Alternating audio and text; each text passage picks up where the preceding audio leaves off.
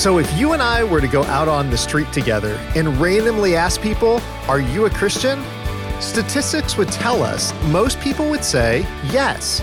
Trent Griffith reminds us true Christianity needs to go deeper than just external things. You can be a God and country nominal Christian. You can be a social justice nominal Christian. You think, yeah, I know what those talk. What happens really, if you're a Christian, is you feed the poor, you protest injustice. That's the demonstration of genuine Christianity. That's great. That's not the indication that you're a Christian. Salvation is not inviting Jesus into your heart. It's responding to Jesus' invitation to his heart. Welcome to Resonate with Trent Griffith, Senior Pastor of Gospel City Church in Granger, Indiana. I'm Aaron Paulus. Well, there's an intriguing character in the story leading up to Jesus' death, and that's the disciple who betrayed Jesus. Today on Resonate, Pastor Trent takes a closer look at the life of Judas Iscariot and the lessons we can learn from him. Here's Pastor Trent. Luke chapter 22 is where you're turning in your Bible. And we've started this series called Lead Me to the Cross. Today, we are going to learn about a disciple who did not make it all the way to the cross. Now, please understand, any disciple that is unwilling to be led to the cross is not a true disciple. Today, we're going to learn the difference between genuine Christians and nominal Christians. Now, when I say nominal, we need to understand what we're talking about here.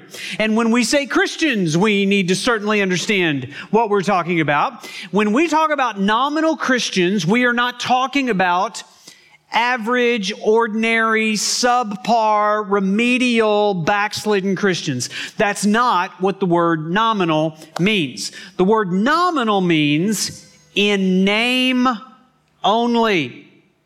When we talk about nominal Christians, we are not talking about genuine Christians. Nominal Christians are not Christians at all. And yet, I believe there are millions of nominal Christians who will be seated in churches and watching online church services all across America today. Do you know that such a thing exists? As a matter of fact, we're about to be introduced to one. Every story needs a good villain. And throughout the Bible, we're introduced to some villains. The one that we're about to be introduced to today is named Judas. Do you know about Judas? Judas, obviously, if you know the story, was the one who betrayed Christ. And right before Jesus went all the way to the cross, Judas stopped in his tracks and he said, I'm not going there. And in a reversal of what his life had been like for 3 years, he betrayed Jesus. And there are a lot of people like Judas sitting in our churches today. So we need to look at what the Bible has to say about Judas. Let's pick up the story in Luke chapter 22. Luke 22 verse 3 says, Then Satan entered into Judas called Iscariot. By the way, there were several different men listed in the Bible with the name Judas. It was a popular name, kind of like John is today. And so he distinguishes which Judas we're talking about by the name Iscariot, which was kind of a family name. Maybe that was the name of his dad, maybe it was the region he was from, but Judas, who is called Iscariot, who was one of the number of the 12 disciples. Judas was always listed in the Bible as one of the 12. Interestingly, he's always listed last. We're going to find out why here in a minute. Verse 4 says, he went away and conferred with the chief priest and officers how he might betray him to them. And they were glad and agreed to give him money. So he consented and sought an opportunity to betray him to them in the absence of a crowd.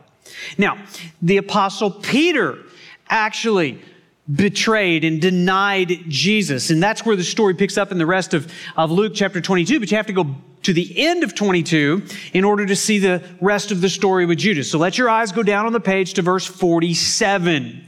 Story of Judas picks back up. It says, while he was speaking, there came a crowd. And the man called Judas, one of the 12, was leading them. And he drew near to Jesus to kiss him. And Jesus said to him, Judas, would you betray the Son of Man with a kiss? Not every person who identifies as a Christian is actually a genuine Christian. And the statistics prove it out. Now, recent surveys are done and they ask, how do you identify yourself religiously? Did you know that over 80% of people in America identify themselves as Christians? You would think it's an overwhelming majority. But when you begin to examine what those quote unquote nominal Christians believe about the Bible, whether or not they believe it's the self-disclosure of God, what they believe about Jesus, whether or not they believe he was just a good man or whether he was the God man, whether or not they believe that he actually rose from the dead and died on the cross in the place of sinners like you and me, what you find out is those nominal Christians are not Christians at all according to the biblical definition of Christians. That 80% is more like 8% of those who actually show credible evidence of being genuine followers of Jesus Christ. If you are a genuine follower of Jesus Christ, you are in the minority. Now, you may think, really? Because, I thought this was a Christian country. There may be some vestiges of a Christian country left in our country, but if you look in our country, you see all types of Christian culture that has saturated our country. There's Christian holidays on our calendar. There's Christian books and Christian television and Christian radio and Christian podcasts. There's Christian t-shirts. There's Christian language. There's Christian churches. And if somehow you've gotten caught up or saturated with Christian culture without actually repenting of sin, placing faith in Jesus Christ, it is very possible that you are nothing more than a nominal Christian. Like Judas, you were in the Christian culture, but you've never genuinely become a Christian. The larger and the more prominent that Gospel City Church becomes, it is prone to attract nominal Christians. You know why?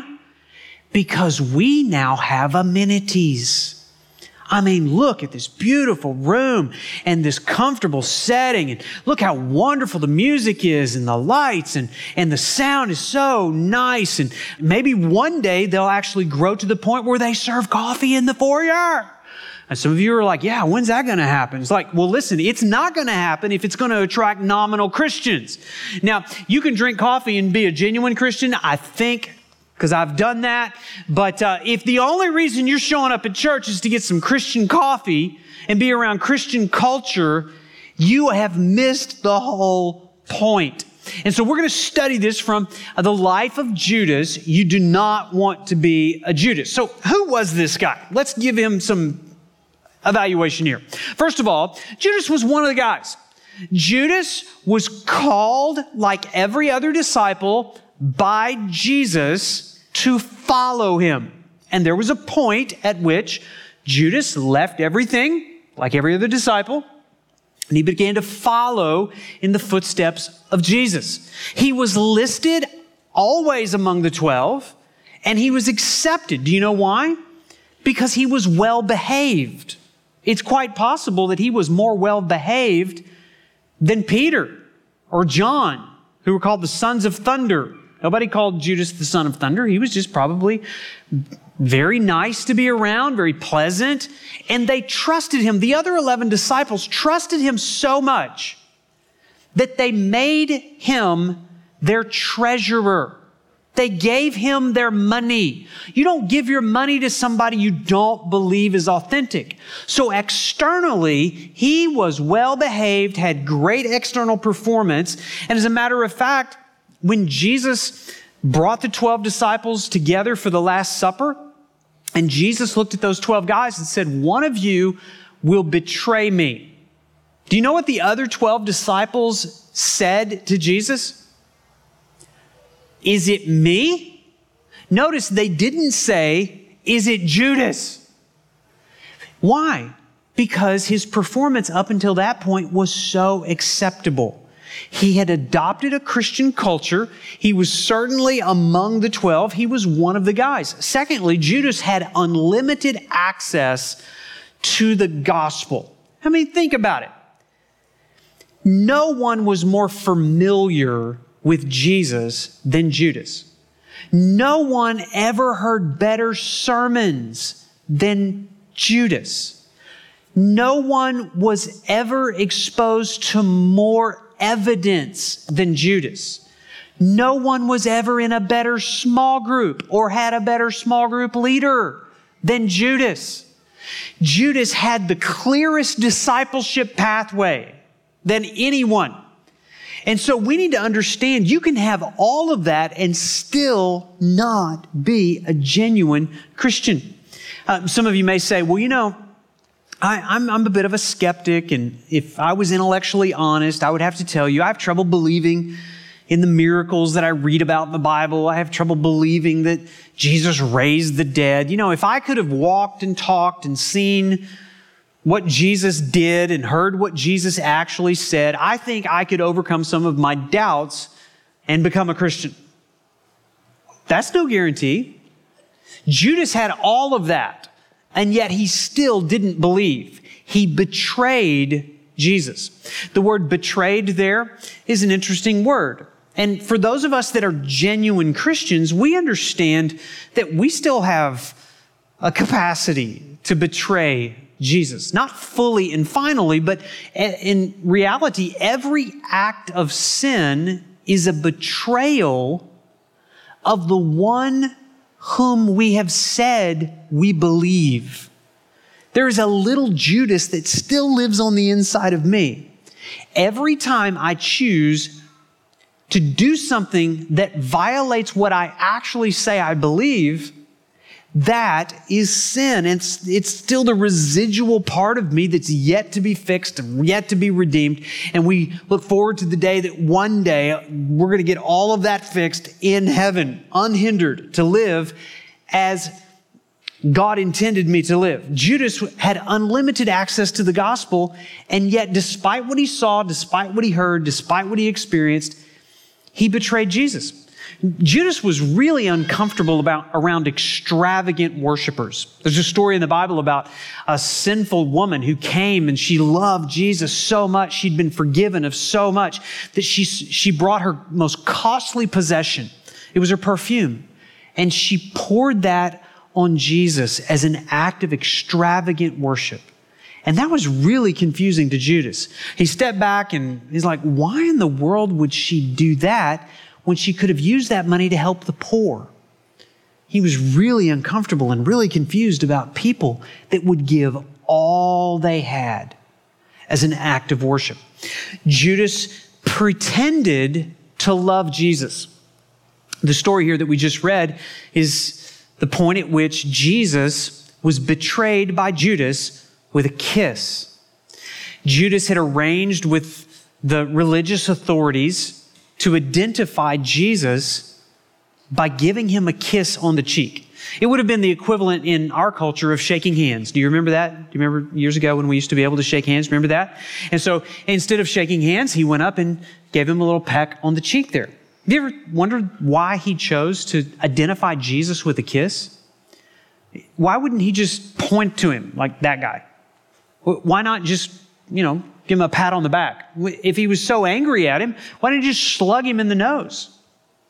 Instead, he uses an intimate sign of affection. When I was a kid, we used to go off to church camp, and there was a rule at church camp: no PDA allowed. Do you know what PDA is? Public displays of affection. Nobody wants to see you holding hands with your girlfriend. Nobody wants to see you kissing each other. Don't be doing that. I wish I could make a rule in church. No PDA on Jesus. No public displays of affection unless there is an actual internal relationship, a love relationship with him. Judas had no love for Jesus, and yet he had external signs to try to mask his lack of love for Jesus. Now, so often I think we do the same thing. I think that happens in this room. We sing our songs, we raise our hands, we give our money, we pray our prayers. How much of it is actually just an external, public display of affection that lacks no depth of worship in our hearts? And if that is all you've ever given, is external kisses to Jesus, you are a nominal Christian, like Judas. Judas was motivated by self-interest. Now, why would Judas follow Christ for 3 years, hear all of the sermons, see all of the miracles, even preach the gospel himself, and yet at the end sell Jesus out for 30 pieces of silver? What motivated him? Well, Judas at the beginning must have thought that Jesus was going to be an earthly king. He talked about a kingdom. He must have missed the parts where Jesus said, "My kingdom is not of this world," but maybe in hopes of overthrowing the Roman government, and maybe Judas had aspirations of being like vice president or part of the cabinet. He continued to put up with the inconvenience of following Jesus around. But here in the last week of Jesus' life, Jesus is talking about death. He's talking about going to a cross. He's talking about shedding his blood. And for the first time, maybe Judas realized, this is not going to have any benefit for me. My life's not going to get easier. It's going to get harder. And at that point, he chose to sell Jesus out and liquidate as much of his investment as he can. Judas did not follow Jesus because he wanted to serve Jesus. Judas followed Jesus because he wanted Jesus to serve him. Why do you follow Jesus? I mean, honestly, do you follow Jesus because of what Jesus can do for you? Or is there a genuine love because of what Jesus has done for you that you want to serve him?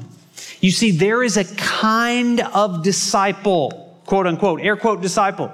There is a kind of disciple who follows Jesus because he thinks Jesus will give him wealth, health, and prosperity. He has a Ben Franklin theology. Jesus, make me healthy, wealthy, and wise. And as long as you're making me healthy, wealthy, and wise, I will love you, I will serve you. And yet, there is a false gospel that promises those things without cost, and it is creating millions of nominal Christians. It is the kind of gospel that will not save you. Any gospel that minimizes the cost of following Jesus will only make you a nominal disciple in name only at best.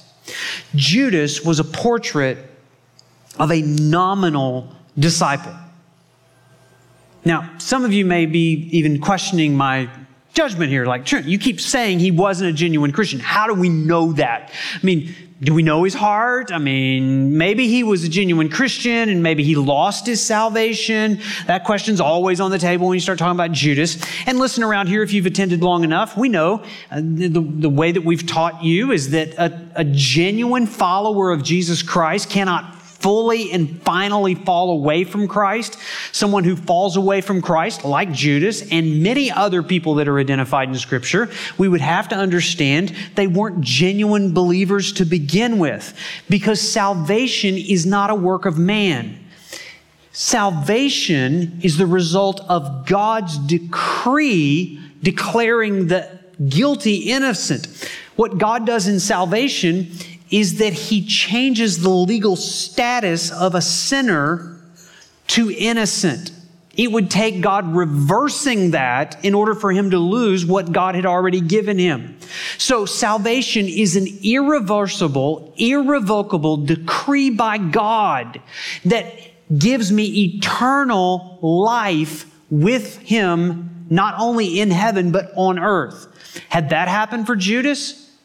Absolutely not. And here's why we can say that with such confidence. Because that's what Jesus said.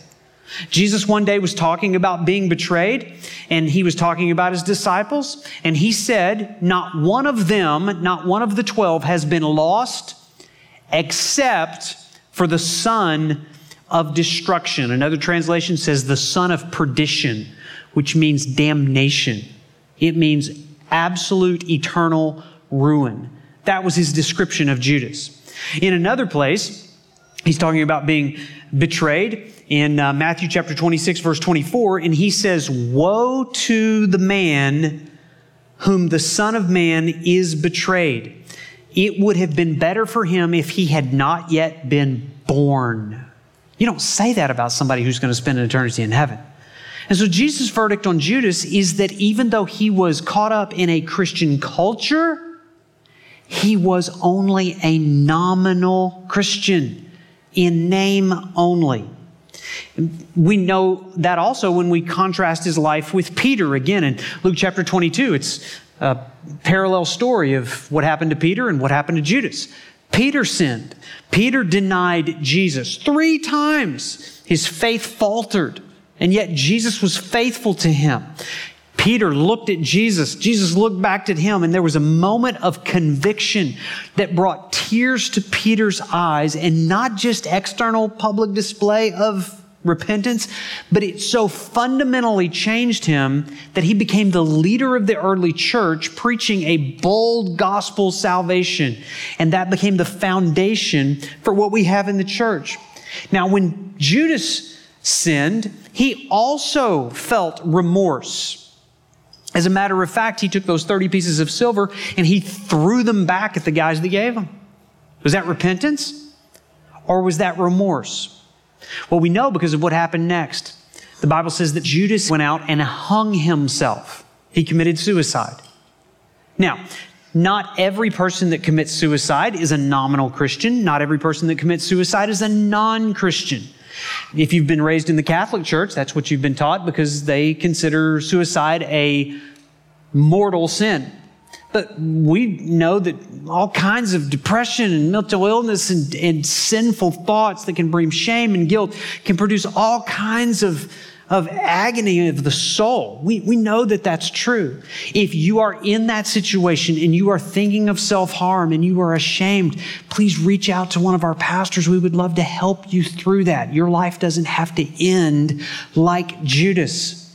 But we understand that Judas was not lost because he committed suicide. Judas committed suicide because he was lost.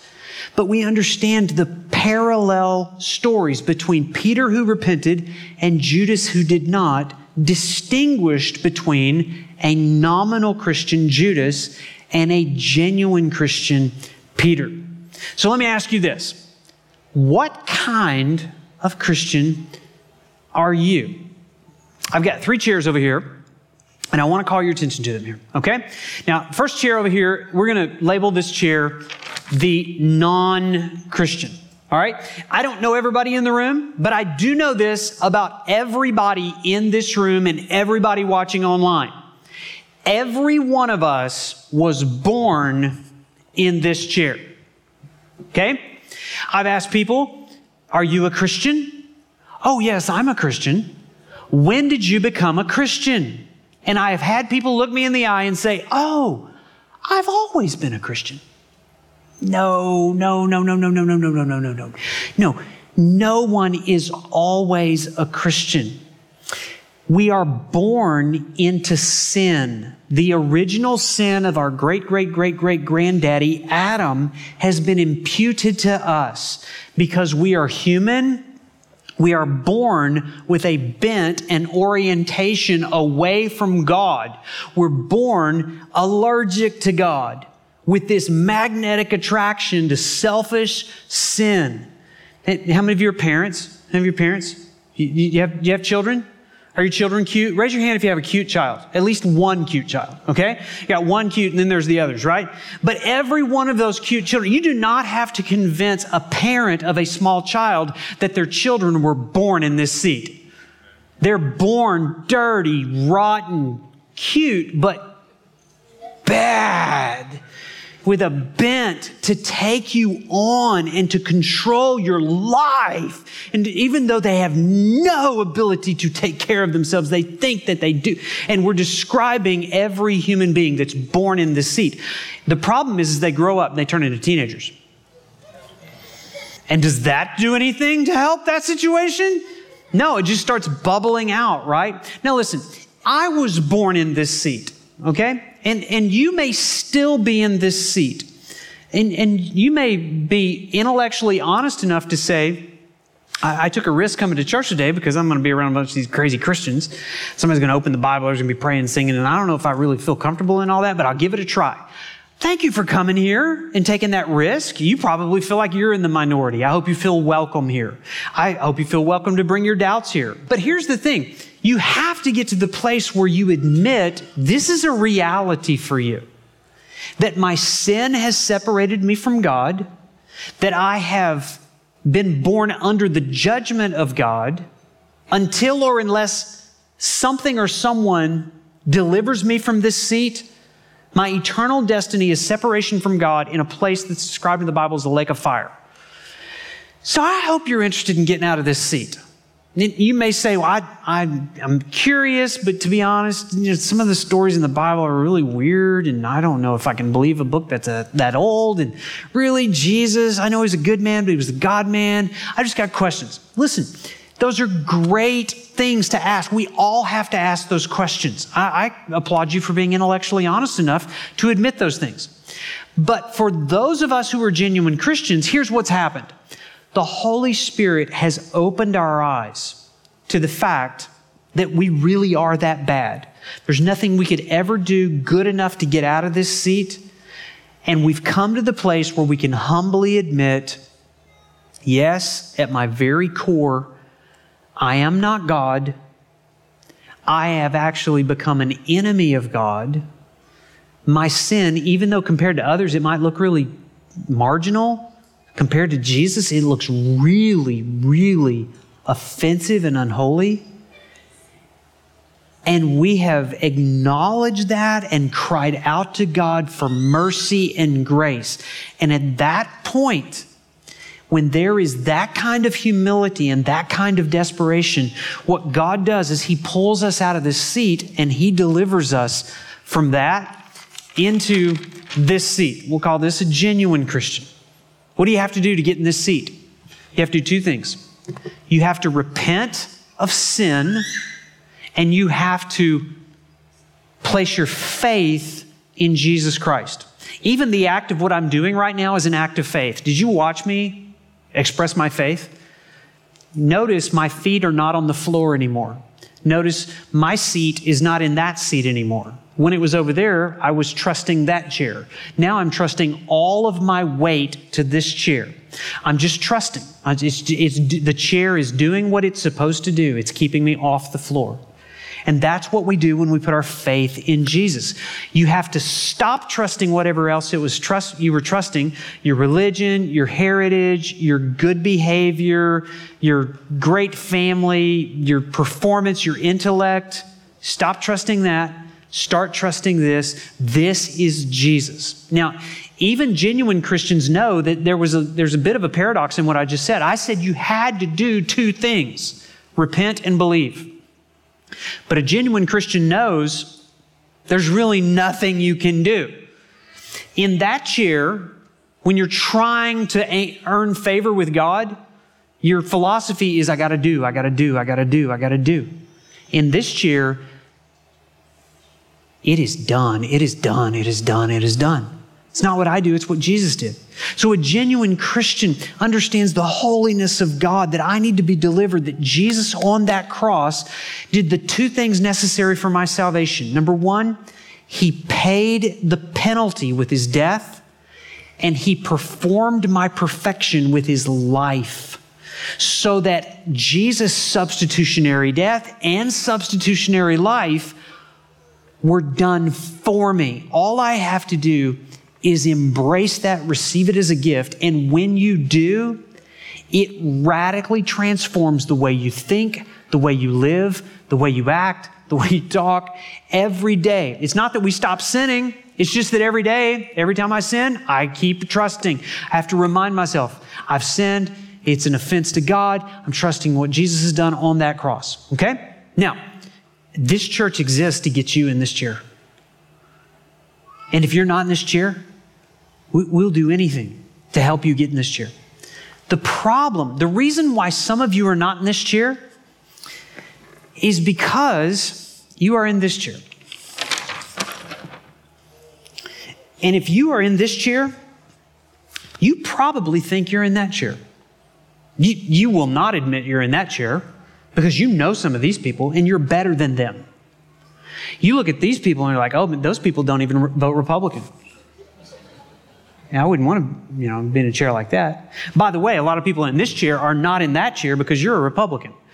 And you call yourself this, and yet you don't act like the way that the Bible describes, okay? And I'm teasing that you can be a Republican, a Democrat, a Libertarian, or an atheist and still not go to heaven, okay? That's not the point. The point is this. If you were raised in a Christian country, you can be a really conservative person who is pro-life and all about free speech. You can be so committed to the First and the Second Amendment. And the problem is, you're more committed to the First and Second Amendment than you are the First and Second Commandment, which says, put no other God before me, including the Constitution or the president or your political position. And so the problem is this is not a voting block, okay? So here's the deal. June 17th, 1967, I was born in this chair. On August 28th, 1982, God translated me into this chair. But let me tell you what happened along the way. I went to a 7th grade Sunday school class. For the first time, I went to church by myself. And after 3 or 4 weeks, people opening the Bible, Sunday school lesson. My Sunday school teacher came to me and he says, hey, Trent, thanks for coming to church. I know you've been coming to church. I just wondered, I want to ask you a question. Have you ever been saved? I had no idea what he was talking about. I thought he was talking about like being in a burning building and a fire team, rescue team coming in and saving me from the fire. And I said, no, I've never had that happen. He said, well, do you want to go to heaven when you die? Oh, absolutely. Doesn't everybody want to go to heaven when you die? Sure. He said, if you want to go to heaven when you die, you need to pray and ask Jesus to forgive your sin. Would you want to know more about that? I said, yes. He took me off into a room for about 20 minutes. He took me through about 10 different Bible verses. He explained what they meant. And then he asked me a question. He said, does that make sense to you? I said, mm-hmm. He said, would you like to pray and ask Jesus to forgive your sin? I said, okay. He said, okay, well, all you have to do is pray what I pray. I'll pray a sentence, you pray a sentence. And so he prayed something like this. Dear Lord Jesus. I said, dear Lord Jesus, please forgive me of my sin. Please forgive me of my sin. Thank you for dying on the cross. I commit my life to you. Help me to be the kind of Christian you want me to be. In Jesus' name, amen. Amen. He looked at me, he said, did you mean it? I said, sure. 30 minutes later, I was in the baptistry. I was at Baptist church. What else are you going to do after that? I mean, that's what you do, right? It's like, okay, and hand me a towel, hand me a Bible, give me a certificate that said all of that really happened. And guess what? I became a nominal Christian. I started calling myself a Christian. Other people started calling me a Christian. And I started listening to some Christian music, and I started reading some Christian books and going to Christian concerts, and I had Christian t-shirts, and I got caught up in the Christian culture for 3 years, thinking I was this. The difference between this and this is one word. It's repentance. Do you know what happened after I prayed that prayer? Nothing. The only thing that changed in my life was I went to church a little more often. My attitude toward authority didn't change. My hunger for God's word didn't change. My vocabulary didn't change. No change. The only thing that changed is the name. Now, there's a lot of people in this chair. You can be a God and country nominal Christian. You can be a social justice nominal Christian. You think, yeah, I know what those stuff. What happens really, if you're a Christian, is you feed the poor, you protest injustice. That's the demonstration of genuine Christianity. That's great. That's not the indication that you're a Christian. Now, this is what happens with teenagers a lot of times. There's a lot of mobility that happens between these two chairs. I mean, if you were born in a Christian home, and some of you went to church 9 months before you were born. I mean, you had no choice. You had a drug problem as a kid, right? You were drugged to church, and it didn't matter. But somehow somebody slapped a label on your head. Somebody took you to vacation Bible school, and they told you to ask Jesus into your heart. Did you do that? Did you ask Jesus into your heart? Not a prayer in the Bible, but not necessarily a bad thing, but it's like just that little simple formula. Parents, is that what you want your children to have their confidence in eternal security? Is somehow they've asked Jesus into their heart? Salvation is not inviting Jesus into your heart. It's responding to Jesus' invitation to his heart. And so if these types of things have happened, you come to church, you read your Bible, you got confirmed, maybe you got baptized, maybe it's the family tradition. Somehow you don't even really know how you got in this seat. The question is, has there ever been a transformation in your life? As a teenager, what happens is eventually they grow up, and do you know what statistics tell us? 85% of nominal Christian teenagers stop going to church after they have a choice. And you know what they do? They're intellectually honest enough to admit this seat is miserable. If your heart is not in it, why would you want to get out of bed on a Sunday and drag yourself to a place like this? And so do you know what a lot of teenagers do? When they turn adults, they're like, yeah, I don't want to be a part of that anymore. And guess what? Nobody wants to be a part of that. Nobody likes the people in this seat. The people in this seat have a problem with these people. The people in this seat have a problem with these people. Why don't you just get out of the seat and choose one of the other seats? It's a lot more comfortable over here. The cost is a lot less than it is over here. You get a lot more sleep. There's a lot less guilt. If you just remove all of the exposure to the Christian culture. But if you're in this seat and the Holy Spirit starts working on you, you know what you find out? The cost to be in this seat over here is higher, but man, it's a lot more rewarding. And the cost to be in this seat is not near as great as it is to be in the other two seats. I was reading a book this week. It's by a friend of mine. He's a pastor in Tallahassee, Florida. And the book is called The Unsaved Christian. This is another word that we have to use air quotes, okay? So there are no unsaved Christians. It's just a title. It's just a name. In chapter 12, I was reading through it, like on Friday, I got to chapter 12. And the title of chapter 12 is very interesting. I think it'll be interesting to you. Hail Mary, Notre Dame wins. All right, this is a pastor in Tallahassee, Florida. He goes on to tell the story. His name is Dean Ansari. He tells a story about how when he was growing up, his favorite thing to do was hanging out with his grandpa, Papa Tony. And Papa Tony was a huge Notre Dame fan, and they'd watch football together. And finally, one day when Dean was 9 years old, they took a 2-day trip up to South Bend. And he describes going to the grotto and lighting a candle and saying a prayer before the football game. Have you ever done that? And then going to Touchdown Jesus. How many of you have a picture of you and Touchdown Jesus somewhere? And then, do you know about First Down Moses right next to him there in the statue? And he describes all of this. And he said it was a little confusing to me because I'd never heard Papa Tony talk about Jesus before until we got in front of Touchdown Jesus. And I'd never known him to pray before except during a football game. And he said it was the greatest weekend of my life as a 9-year-old boy. He said on the way home, though, he said, I asked the obvious question. He said, Papa Tony, why are we Notre Dame fans? I mean, we live in Florida. They have football in Florida. There's teams in Florida. My friends are like more committed to the teams in Florida. Seems like a long way to go to a football game. And Papa Tony looked at him and says, we are Notre Dame fans because we are Catholic. And he said, he was like, what's a Catholic? I don't even know what that means. It's like, I know I'm Italian. So I thought it was like an ethnic thing. And he continued to ask questions until he found out that the only attachment to religion was just part of the family tradition.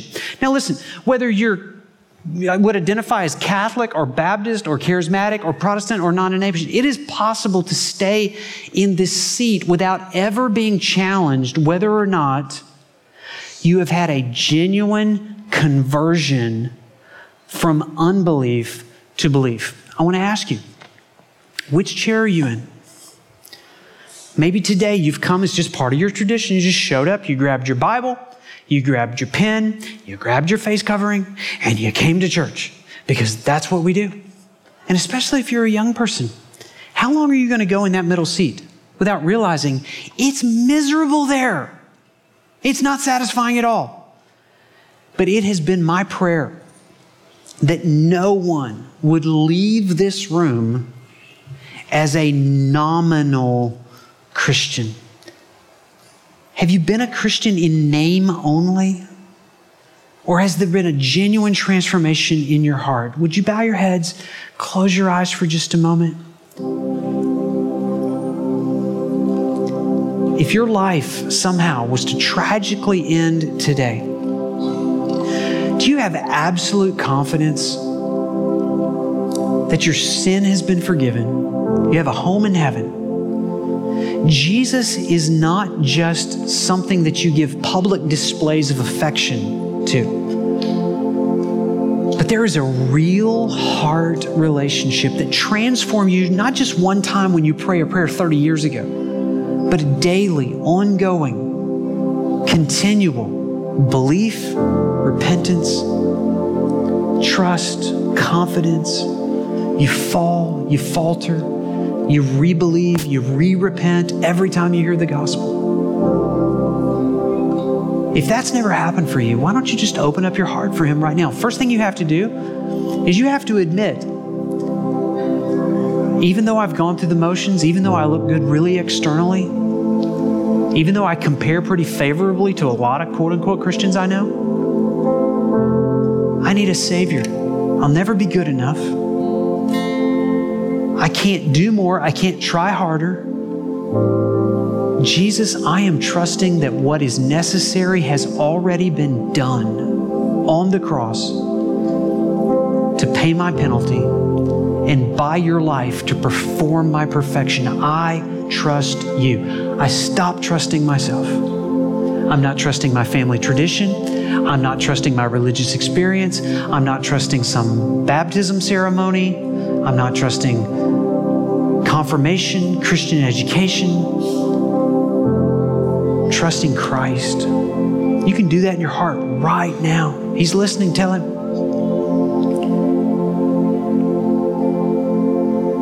Father, I pray that by your Spirit, you would strip away the veneer.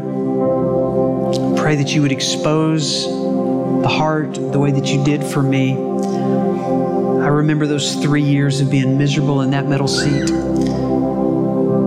until you finally convinced me to humble myself and to receive the only thing that could save my soul, your work on the cross. Do it for many here today. We pray in Jesus' name, amen. A true Christian doesn't have it all together.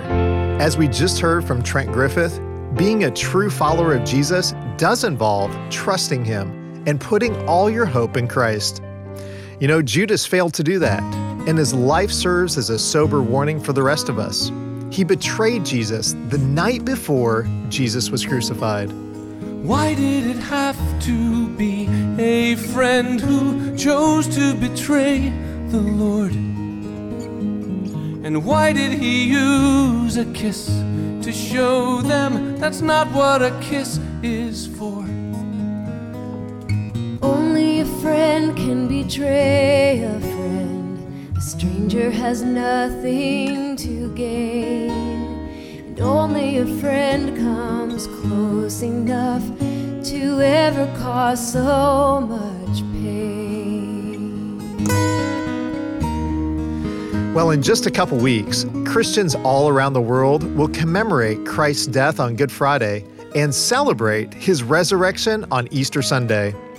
Gospel City Church will gather in person and online for both Good Friday and Easter Sunday.